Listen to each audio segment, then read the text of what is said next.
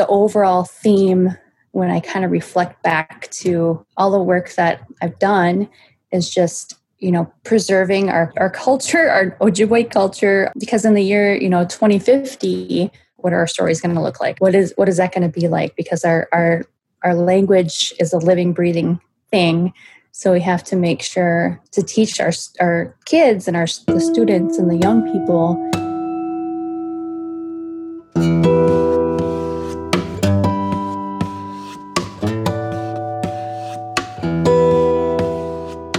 Bonjour, hello, welcome to Native Lights, where Indigenous voices shine. I'm your host, Cole Primo. And I'm your other host, Leah Lem.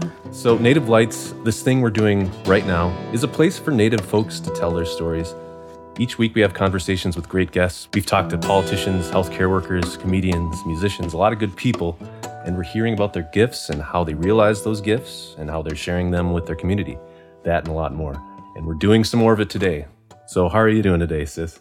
Yeah, I'm doing all right. How are you? Pretty good. The big thing right now is, of course, the rising cases as winter's, happening and holidays are coming up.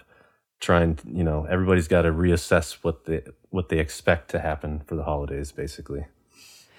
Yeah, I've always been kind of a grump when it comes to holidays. And I feel like it's serving me this year a little bit better than in the past. But I still kind of feel that twinge of sadness, that we're not going to get together and overeat,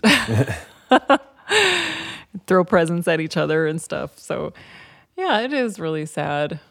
Yeah, and like today they just said you should just be with your absolute immediate household. Like that's even more so than what the guidance, currently is, because just things are kind of getting out of control. Yeah, and if we're supposed to be with our immediate pod for the holidays, I feel bad for really small pods. I know we have a pod of 3 in our household. And it's feeling a little claustrophobic from time to time. But Zoom is great, though. I don't think we've ever talked this much. Zoom has helped us, connect almost more so than before pandemic life. Well, and even, we've been siblings all your life because I am the elder. I don't even know if we've talked this much when we were kids. At home in Anoka. We got a lot to talk about nowadays. Did you get your turkey or pie from Mille Lacs, from our tribe? That's right. I think Dad did. He informed me that I missed out, and I very much regret that. But did you? Oh, I didn't, but I was hoping somebody did. Yeah, I think he did. So I know, it looks good.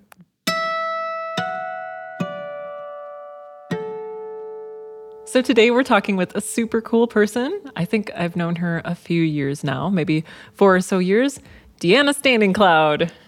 I like to think she embodies what we talk about here on Native Lights, realizing gifts and finding purpose. I know we've had these conversations in the past, and she does these things so thoughtfully. And you'll hear, and our listeners, you'll hear how much she does in the community, just with her everyday life and actions and work.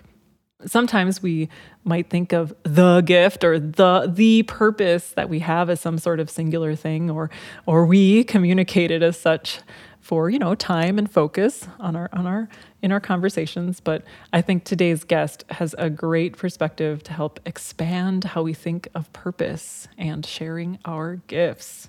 Very nice. Deanna Standing Cloud's a mom, cultural practitioner, storyteller. She does so much work in the Native community. She's all around someone who works for Native empowerment. Hoa. Deanna, you're here on the line. Bonjour. How are you doing? Bonjour, everyone. Let me take a big drink of water. Good. Deanna, could you please for us introduce yourself? Yes, I would love to. So bonjour and dinue magneduk. Gate to Bique Indigenous cause, Minawa Baganagi, Shakwa Mamakwe Indigo, Magaziandu Dame, gonna budge. Misquag Luisa ga ikening in Dunjaba, Gakabi Kong, well, Mini Shota Makoche and Dayanungum. Nimen Wayne Down Nungum. So my name is Deanna Standing Cloud. My relatives. So I think it's important to introduce, to just speak the Ojibwe language at any chance, any opportunity that you get, because it's the language of the landmass that we're on. So any opportunity, even if no one really understands what you're saying, just so that they can hear the sound. So I like to do that first. And so I'm from a citizen of the Red Lake Nation of Anishinaabe people, which is about 30 minutes north of Bemidji. And I've lived in Minneapolis my whole life. I was the first generation to be born off the reservation on my mother's side. My dad was actually born in the cities. And I'm a mom, and I write. I'm a creative writer, and I'm currently doing community outreach for Indigenous Lotus, and I'm also a program assistant with Women of Traditional Birthing and the Sober Moms group over at the Vision of Indian Work, and that's a new project that I recently took on. And yeah, I have 3 kids. The age range is really crazy. So my daughter, Brianna, she's 21, and then I have a 12-year-old boy, and then I have an 8-month-old daughter. So Ziguan. So I've been a mom since 99. Wow, miigwech, Deanna. So how are they doing? How are you? And how is the family doing? We're doing good. I was actually just watching the press conference on the COVID numbers, and I was just reflecting back on how tremendous of a year this has been for everyone, and how our new norms are just changing every day, and how we're intact. So, and that we have access to water, we have food, we have a warm place to live. So with all those things, I feel like we're super blessed. And my daughter, she's so healthy. I think just as Native people, we're always resilient. So this year kind of threw everyone for a loop, but Native people always had like tricks up their sleeve. We're like, okay, we can do this. We got this. So we have, ways of being resilient. So, and I'm being conscious of the virus, and I'm really, staying home a lot. I don't really go many places. So hopefully I will join in decreasing the spread of the virus. So, Ziguan, right? Ziguan, yes. Ziguan. Oh, that's so cute. And she was born kind of as the pandemic was starting, about then. Yeah. How was that, Deanna? It was, it wasn't the shelter in place just yet. It was 2 weeks before the shelter in place. So I was able to have my family members in the hospital. So I was lucky enough just to on the cusp. And then as we went home, it was the shelter in place. So it was a little scary, I think, because she was so brand new. I relied a lot on the, on breastfeeding, so that could be a good traditional practice in order to keep her healthy. So I just really, used my tobacco and prayed and, just try to stay faithful to, and that Gitchimani do would take care of us. So it was a hard year for all of us, I think. Yeah. We were talking last week about the whole Something Else saga that happened with CNN. Yeah, CNN, as most of us are aware of by now, put up a graphic during election coverage a couple of weeks ago that lumped people from Native nations into a something else category, not other. So basically overlooking the Native vote and overlooking all the other folks lumped into that same category. Yeah, I thought it was a joke when I saw it. When I first saw it, I thought it was a meme that someone made, and then I kept seeing it, and then I realized that it wasn't a joke. It was they actually labeled Native people as something else, and then I started seeing the funny stuff, like the kind of bouncing back, like, hey, this, I put something else equa. That's that. Oh, yeah. That's right. I had a good laugh about that. I even showed Dan, my husband, and I was like, look what Dan wrote. Because he had taken Facebook off his phone too. It's like, something else equa. Something else equa. And that's, if you add that to the end of a noun or something, it means you're a woman. So right, exactly. Like Anishinaabe Kwe. Yes. Like Anishinaabe woman. Yes. Thank you. One contribution to it. But I started other stuff, and it was so funny to me. I was laughing, and then I started to see, after maybe a day or so, responses from Native people who actually thought, this is serious, for us to just be called something else. So, like, in response to the jokes, I don't think that the people who are creating the jokes, I don't think they're disregarding it as not serious. It is serious because, it's bad that society doesn't really even acknowledge us to this day. But I think just in our nature as Native people, sometimes the only thing we had was our voice or jokes or laughing, so that's one of the ways that we can get through a situation. So I just want to give a shout out to everyone who kind of felt some way about it. And I do want to acknowledge that it is a serious thing, and it's, society should, acknowledge the Native people of this land and acknowledge that we are still in existence and that we really represented hard at the polls. Yeah. So that was a big deal. In Arizona, they flipped it, right? That's the rumor. Yeah. So it's really incredible. You're listening to Native Lights, where Indigenous voices shine. Native Lights is produced by Minnesota Native News and Ampers with support from the Minnesota Arts and Cultural Heritage Fund. Today we're hearing from Deanna Standing Cloud. She's a citizen of Red Lake Nation. She's a mom, performing artist. She's an MC, a storyteller, and all-around great person. So, Deanna, you're a familiar face for me because I remember you were involved with the new Native Theater 10-minute plays, which Leah and I were also involved in. Yeah, so Deanna and I met, I think 4 years ago was the first time we met. Was that? I think so. At the New Native Theater 10-minute play festival. And I had written my first 10-minute play about becoming a new mom and dealing with obsessive compulsive disorder, which is near and dear to me. And guess who acted as the mom?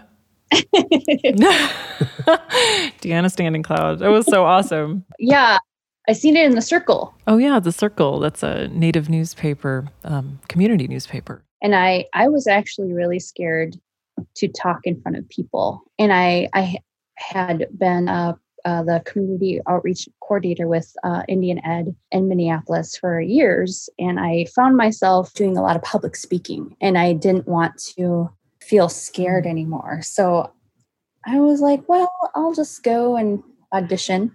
I auditioned, and I actually got the part in Leah's 10-minute play. The first time I got on stage, I freaking hated it. I'm like, why did anybody want to do this? This sucks. There's there's people out there, you can't see nothing, and I hated it. I'm like, I don't like this at all. So I don't know if you were there that night, Cole, when I hated it, but as I kept going, I think there was one night, I think I stopped really thinking, and I just went with it. And so I really appreciate that, that I actually pushed myself. And I think that's, I'm a little older, but I'm like finding my path by just pushing myself out of my comfort zone. So that's one of the things that propelled me into embracing my writing and embracing the creative side of me. So and I've been involved with New Native Theater ever since that audition. So yeah, it was really wonderful to see you do that, because I know you had talked about, being nervous and kind of wanting to push yourself to be able to talk. And now, you're storytelling and presenting. So it's really wonderful to see because we need your voice, Deanna. I know, and New Native Theater is such a cool organization for that, really helping folks in the Native community. I mean, through theater, just, readings and poetry and music and all of that sort of stuff. It's really kind of an all-around storytelling organization. Right. And I feel like it belongs to the community. So it is a place where it has access to Native people to push themselves. I mean, I would have never been involved in theater if New Native Theater hadn't been kind of like a welcoming place. And I auditioned at Powwow Grounds, or the little gallery. So it was a place that I was comfortable with. And so that's really cool because I've seen, my fellow community members just audition, and I've encouraged people that I see could be naturals to be partake in auditions and stuff like that too. So I totally agree. So Deanna, you are also a powwow MC. Can you tell us about becoming an MC? What made you want to pick up the microphone? So I actually did a couple MC jobs at South High School powwow, which was really fun. And I didn't realize I don't know that much about powwows at that time because I had the person, I think the arena director, walk me through everything, but I was on the mic. And at one point on Facebook, there was a call for a female MC. And I had just done a promotional video for the Minneapolis Institute of Arts, the Native exhibit, so the Native Women Artists exhibit. So a promotional video for that. And then I sent them that, and I said, hey, here's me in action. I don't have a video of myself doing an MC, but here's me, and I'm funny. And I didn't hear back from him. So it was probably 2 months, and I was like, well, maybe they found somebody else or whatever. And so I moved on with my life. But it was for Leech Lake powwow, for the big Labor Day powwow. And then they messaged me back and asked if I wanted to go and MC. And I initially I wanted to say no, because I'm like, okay, no, that's a big powwow. I used to go to that powwow when I was a kid. There's lots of people there. No, I can't. I was like, no, I wanted to hide. And then I thought about it, and I said, this is not an opportunity that many women will get. And this is probably a game changer as far as in my career, and then just for women in general. So I said yes. And then that scared the heck out of me. It was one of the scariest things hanging over. I said yes, probably a month before the powwow actually took place. So I just took it one step at a time.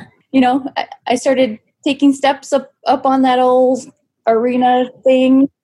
And it was scary because I walked up in there and there was nothing but men sitting up there. And I had sage in my shoes, and, I was smudging, and it was intimidating because we had one of the older co-MCs walk up, and he's an older gentleman, and he had the cowboy hat and the belt buckle and the boots and, the old school mentality. And I could feel that he didn't really want to share the spotlight with me, because it was more like he's talking and then I'm talking. So I think it was challenging for him because it was not the same thing. So I think he just thought I was, this little girl up there. So I had to push through that, and all the historical women stuff.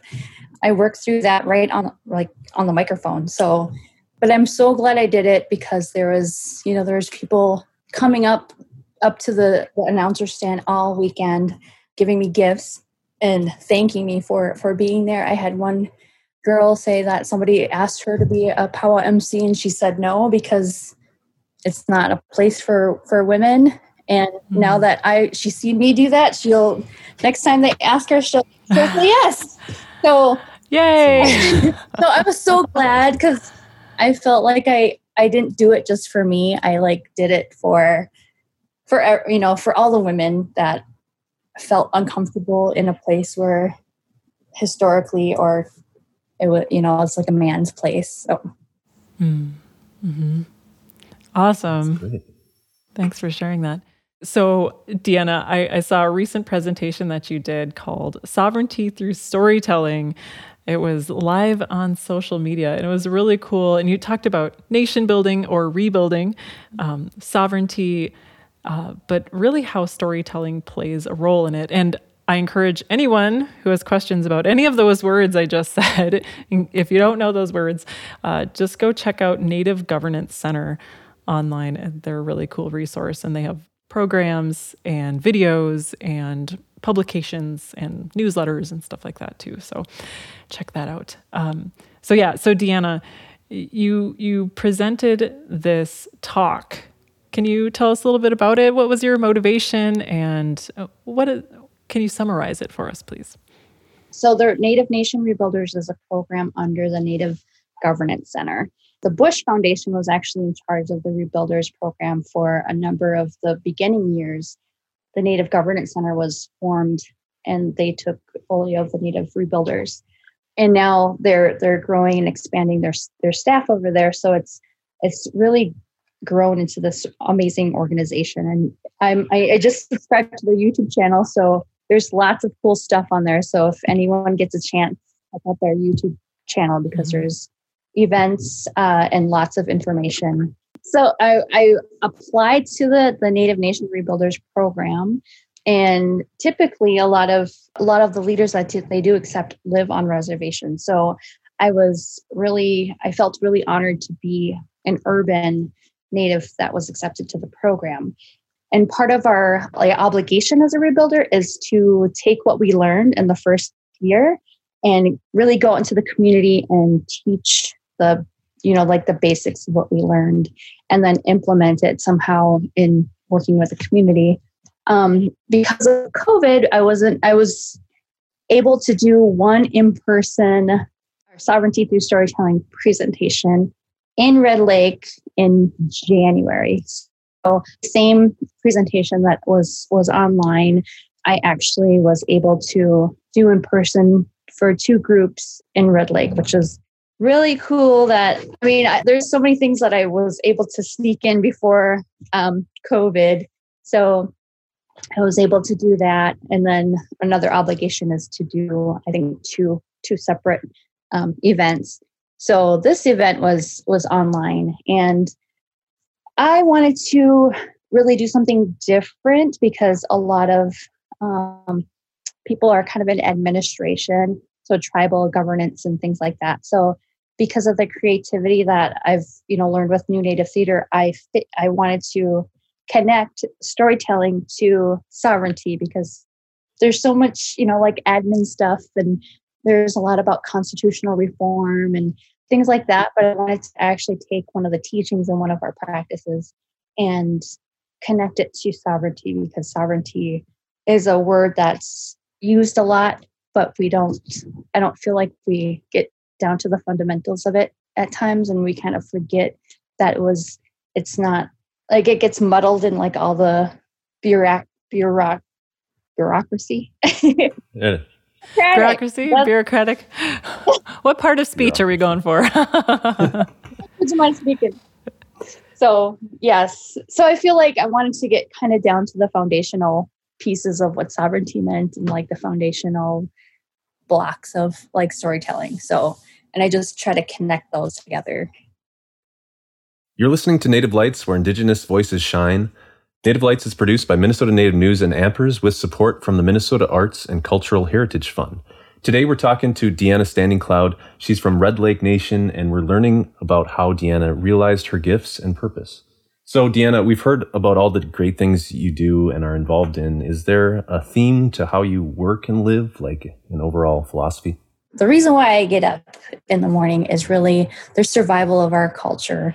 I think about the future. I mean, the year 2020 seemed really, really far away, and we're like in it right now. So I think about our language. I think about my grandchildren. I think about the future of, sovereignty and what blood quantum will do to our nations. And there's so many things to preserve and to reclaim. I think the overall theme when I kind of reflect back to all the work that I've done is just, preserving our culture, our Ojibwe culture, because in the year, 2050, what are our stories going to look like? Are we going to send a hologram to tell a Nanabuju story, or what is that going to be like? Because our language is a living, breathing thing. So we have to make sure to teach our kids and the students and the young people that we have to offer our tobacco. We have to feed the spirits of the stories, the Aduzukanag. We have to make sure that we have a relationship with them as if they were living, because they are. So just really what that looks like in the future. I think with this digital matrix type mentality, I want to think about what that looks like for just having an 8-month-old, I think has really kind of like snapped me into realizing what, how are we going to access water in the future? How are we going to harvest wild rice in the year 2050?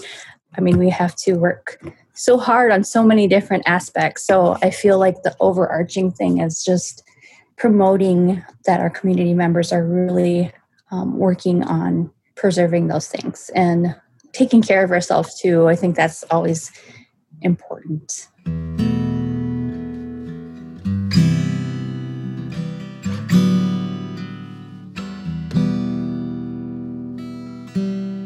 Thank you so much, Deanna. Chimigwech. Yeah, Chimigwech. Thank you for having me on the show. I know everything is getting dark, and I'm like, I'm going to turn on the light. Yeah, your screen slowly was darkening. Thank you for chatting. So yeah, thank you. I hope to see you in person someday again, Deanna. Yeah. Up there at the MC stand.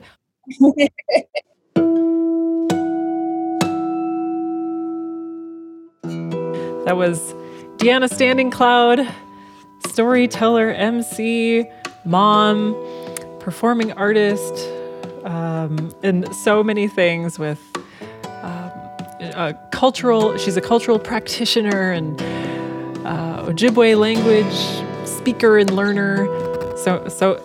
So many things. An Ikwe of all trades. Yes.